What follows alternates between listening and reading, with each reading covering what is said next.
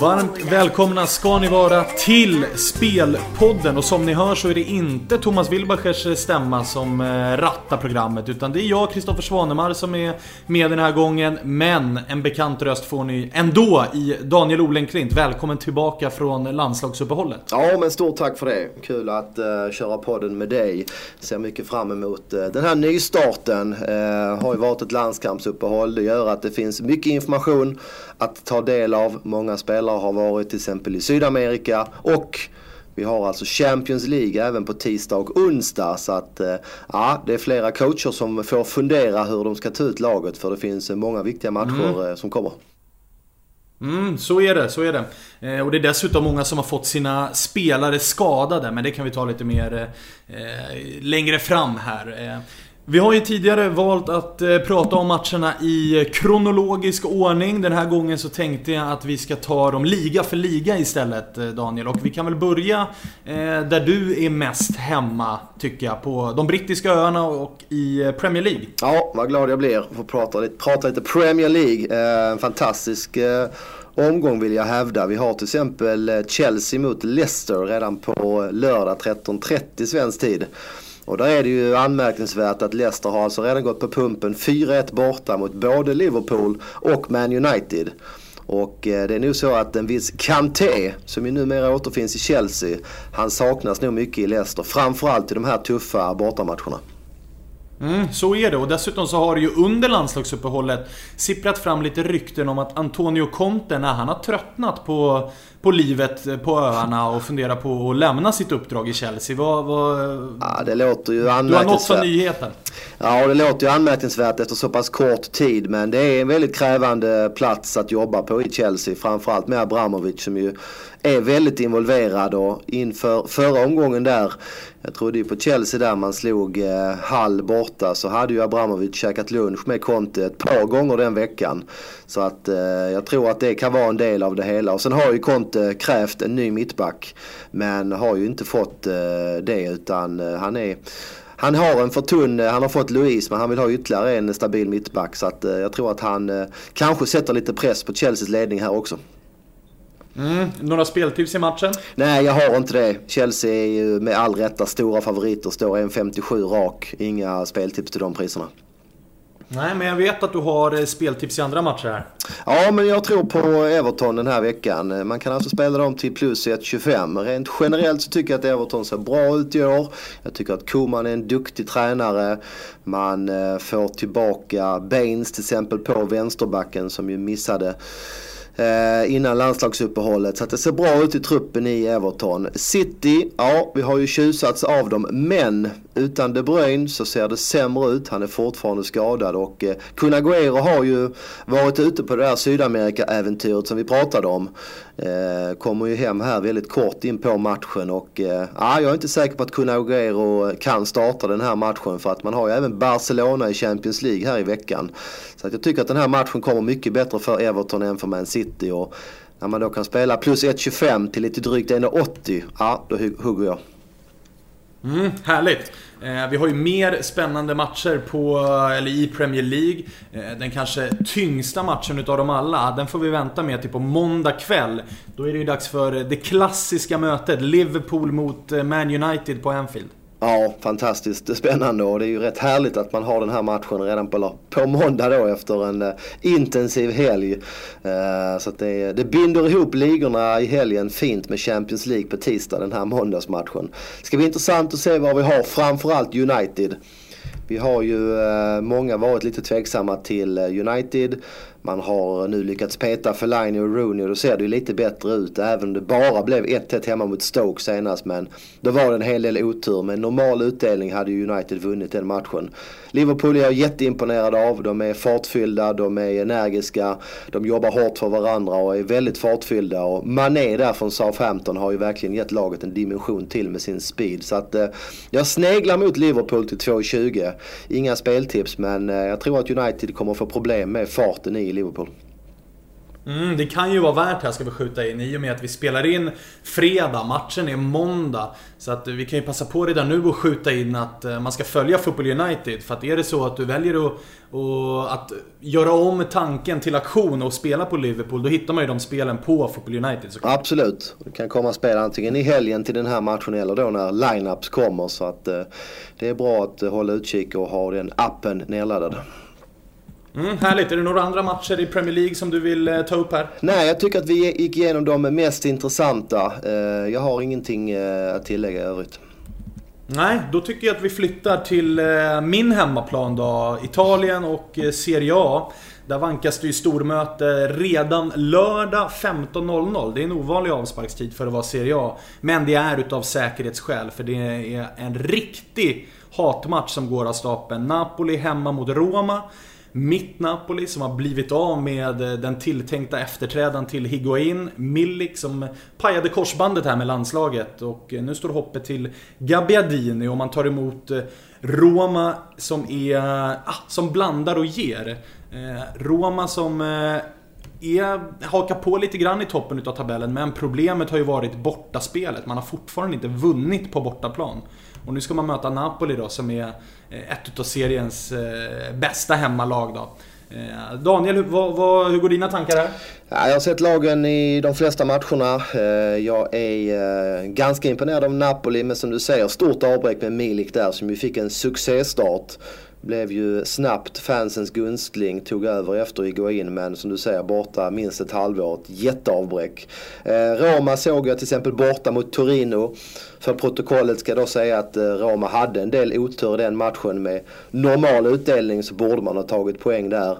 Såg dem i förra omgången, man slog Inter hemma rättvist. Och för att summera det hemma, Napoli favoriter till runt dubbelt. Jag tycker det känns ganska korrekt. Det är två relativt jämna lag med en ganska stor hemmaplansfördel för Napoli. Så att runt 2 gånger pengarna tycker jag är korrekt av marknaden. Värt att nämna inför den här matchen är att jag tror att det är 2 av lagens 20 senaste möten som har slutat 0-0.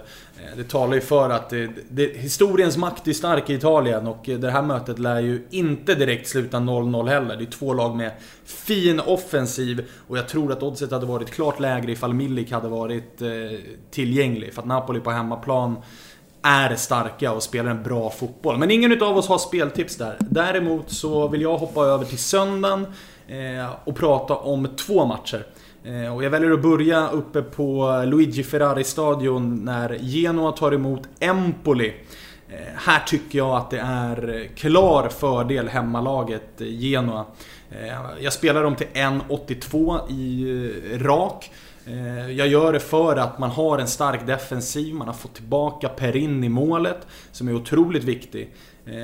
Visst, man saknar Pavoletti längst fram, men jag tycker att det finns tillräckligt mycket alternativ.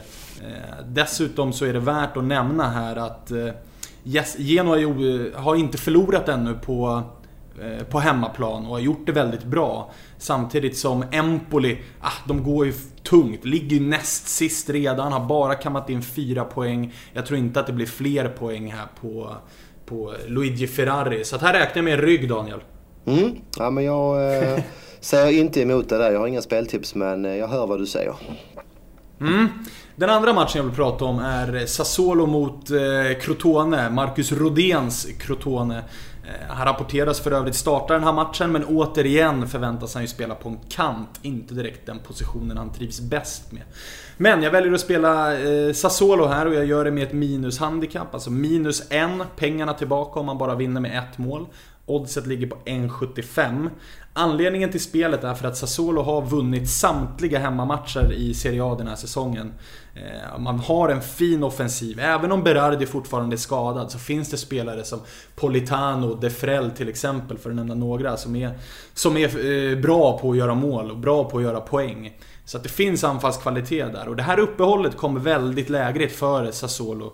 Sassuolo spelar ju också i Europa League. Hade det lite halvknepigt under tiden veckorna innan uppehållet när man fick dubbla. Nu har man fått en chans att vila. Man har inte särskilt många landslagsspelare, så att truppen har varit intakt och tränat på som vanligt. Och på hemmaplan, som sagt, där är man otroligt starka. Crotone, de har förlorat alla bortamatcher den här säsongen.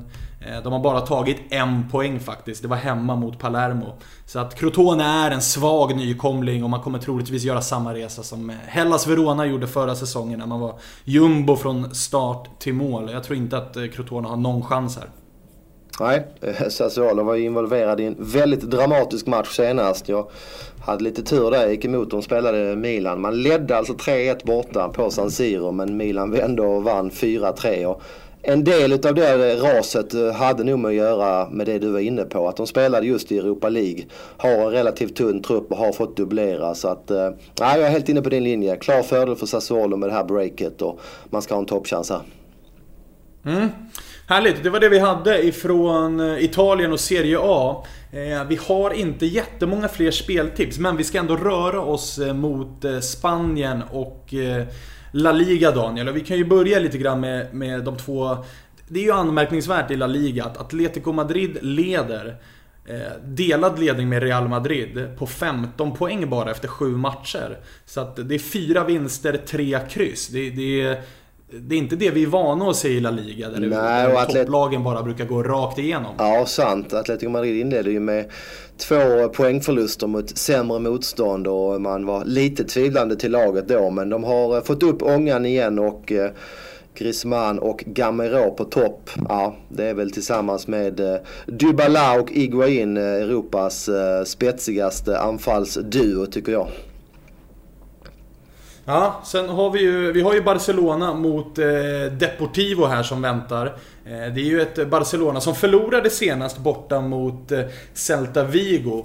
Vi som har sett Barcelona en del brukar ju dock veta att det brukar komma en reaktion på de här och matcherna efter brukar ofta bli målrika. Messi är ju fortfarande tveksam. Han sägs dock vara tillbaka i träning. Vad tror du att vi får se en överkörning från Barcelona? Jag är inte helt säker med tanke på att den här matchen också då ligger efter ett landslagsuppehåll.